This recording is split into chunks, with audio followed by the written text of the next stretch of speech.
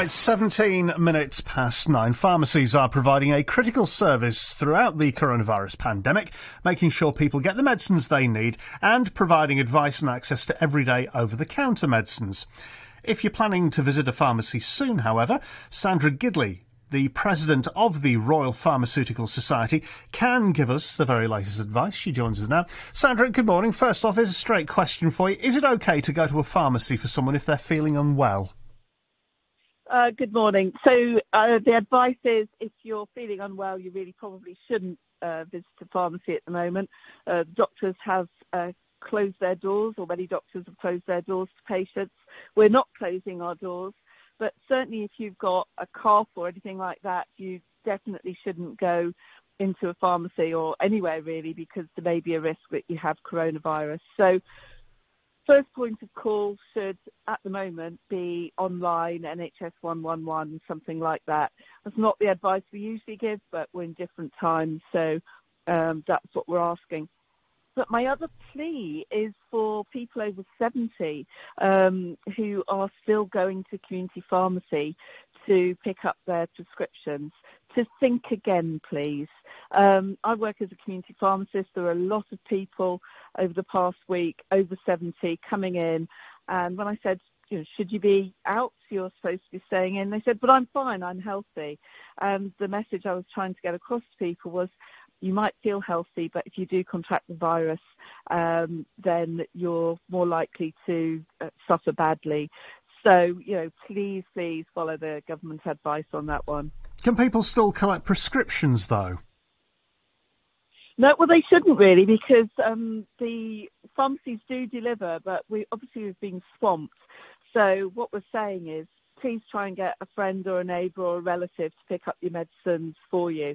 And most of us do have somebody who will do that. For the very old and vulnerable, they're probably on a delivery service anyway, so their medicines have been unaffected generally by this.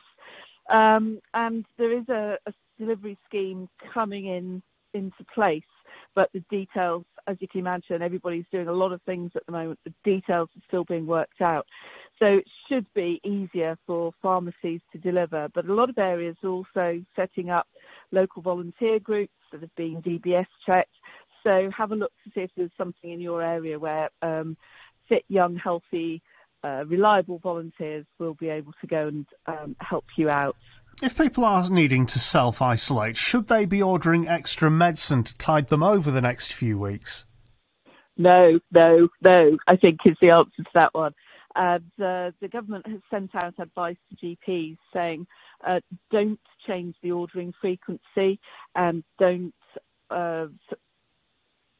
write a prescription for more medicines than you would usually do.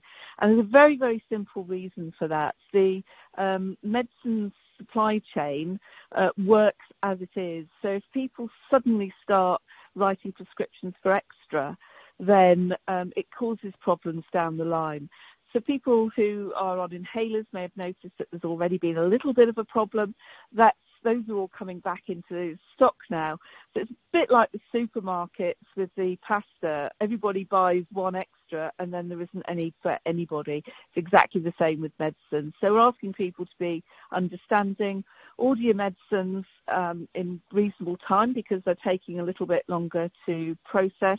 Don't expect to bash off a request to the doctor and it be in the pharmacy the next day. So please be patient with us. We're all working our socks off. We're often working after the shop is shut, so the pharmacy's shut, before the pharmacy opens, to try and make sure that we have the medicines to you. But there's been a 60% increase in demand over the last few weeks, and that's not sustainable if it carries on.